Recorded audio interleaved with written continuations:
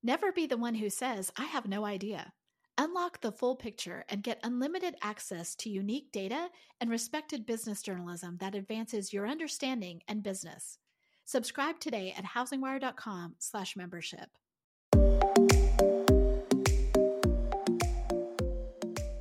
Pulled from the hottest topics coming across our news desk, I'm Elson Lloyd, and this is the Daily Download. Today, I'll cover a report from the Mortgage Bankers Association that indicates it hasn't been this hard to get a mortgage in 6 years. I'll also cover a forecast from CoreLogic that claims the pandemic may lead to a foreclosure crisis, and a report from Black Knight that suggests the refinancing boom is just getting started. But before we listen, here's a brief word from our sponsor. Extraordinary challenges demand extraordinary solutions. CoreLogic is uniquely positioned to help you navigate this historic disruption. Whether it's virtual home showings, flexible employment verifications, or automated loan modification engines, CoreLogic delivers the data-driven solutions, targeted insights, and deep domain expertise trusted by the nation's most successful mortgage lenders. Explore how CoreLogic can help you today. Visit corelogic.com/COVID-19. Thanks for listening, and let's get started with an article written by Kathleen Howley that covers a report from the Mortgage Bankers Association that indicates it hasn't been this hard to get a mortgage in 6 years. According to MBA's credit availability indices, which analyze data from Ellie Mae's All Regs Market Clarity, mortgage credit in August was the tightest in more than 6 years as a weak economy prompted lenders to tighten standards. Howley says the group's mortgage credit availability index fell 4.7% to 120.9 last month, the lowest since March 2014, indicating stricter requirements to get loans. According to Howley, the index plunged from record highs seen in late 2019 after the COVID-19 pandemic caused the worst economic contraction since the Great Depression. In a statement, Joel Kahn, an MBA Associate Vice President, said the drop in the availability of credit was driven by a reduction in supply from both conventional and government segments of the market. According to him, credit continues to tighten because of uncertainties still looming around the health of the job market. Furthermore, Kahn says a further reduction in loan programs with low credit scores, high LTVs, and reduced documentation requirements also continue to drive the overall decline in credit availability. According to the MBA, measuring credit availability by loan type, the conforming MCAI that tracks loans backed by Fannie Mae and Freddie Mac fell 8.6% to the lowest in the data series that goes back to 2011, and the Jumbo MCAI measuring high balance loans fell 8.9%, while the conventional MCAI that measures loans not backed by the government fell 8.7%. Notably, the government MCAI that includes mortgages backed by the Federal Housing Administration, the Veterans Administration, and the U.S. Department of Agriculture fell 1.4%. That being said, the MBA forecasts that even with tighter standards, the lowest mortgage rates on record will push home lending this year to a 15-year high of $3 trillion, while refinancing will probably reach $1.7 trillion, marking the most since 2003.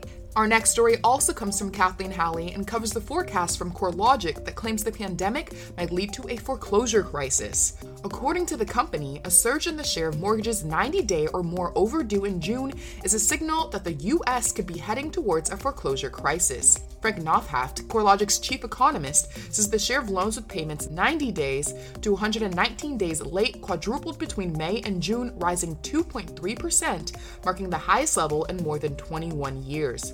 According to CoreLogic, when measuring all loans 90 days or more overdue, including loans already in foreclosure, the share was the highest since 2015. This is why Nofhat says the housing industry could be looking at a serious delinquency rate that is 4 times higher at the end of 2021 as it was before the start of the pandemic. According to him, not only could millions of families potentially lose their home, but this could also create downward pressure on home prices and home equity as distressed sales are pushed back into the for sale market. Howley says in the last few months, mortgage delinquencies have soared as Americans who lost income because of the pandemic sought forbearance agreements that allow them to suspend their home loan payments without penalties. While they have permission to miss their payments, the mortgage industry still counts the loans as delinquent.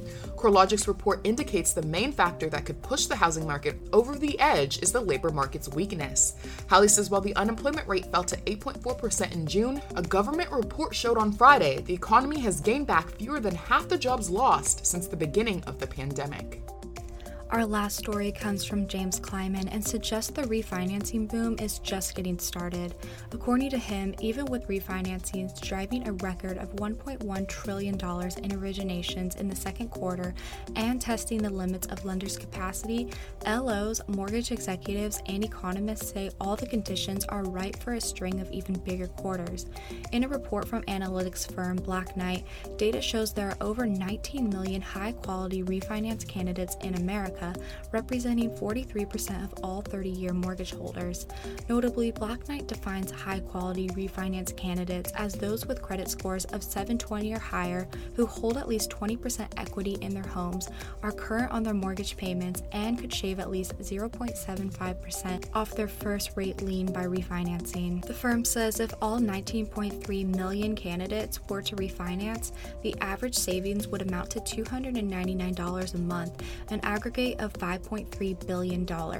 In fact, more than 7 million could save at least $300 a month, while 2.5 million could save $500 a month or more, according to Black Knight. In a statement, Andy Walden, director of market research at Black Knight, said, "Even with everything going on in the broader economy, we're still seeing record levels of refinancings simply because rates are sitting at 2.86%. According to Walden, locks on refinance loans that are expected to close in the third quarter are up 20% from Q2, suggesting that Q3 2020 refi volumes could eclipse the record-setting second quarter.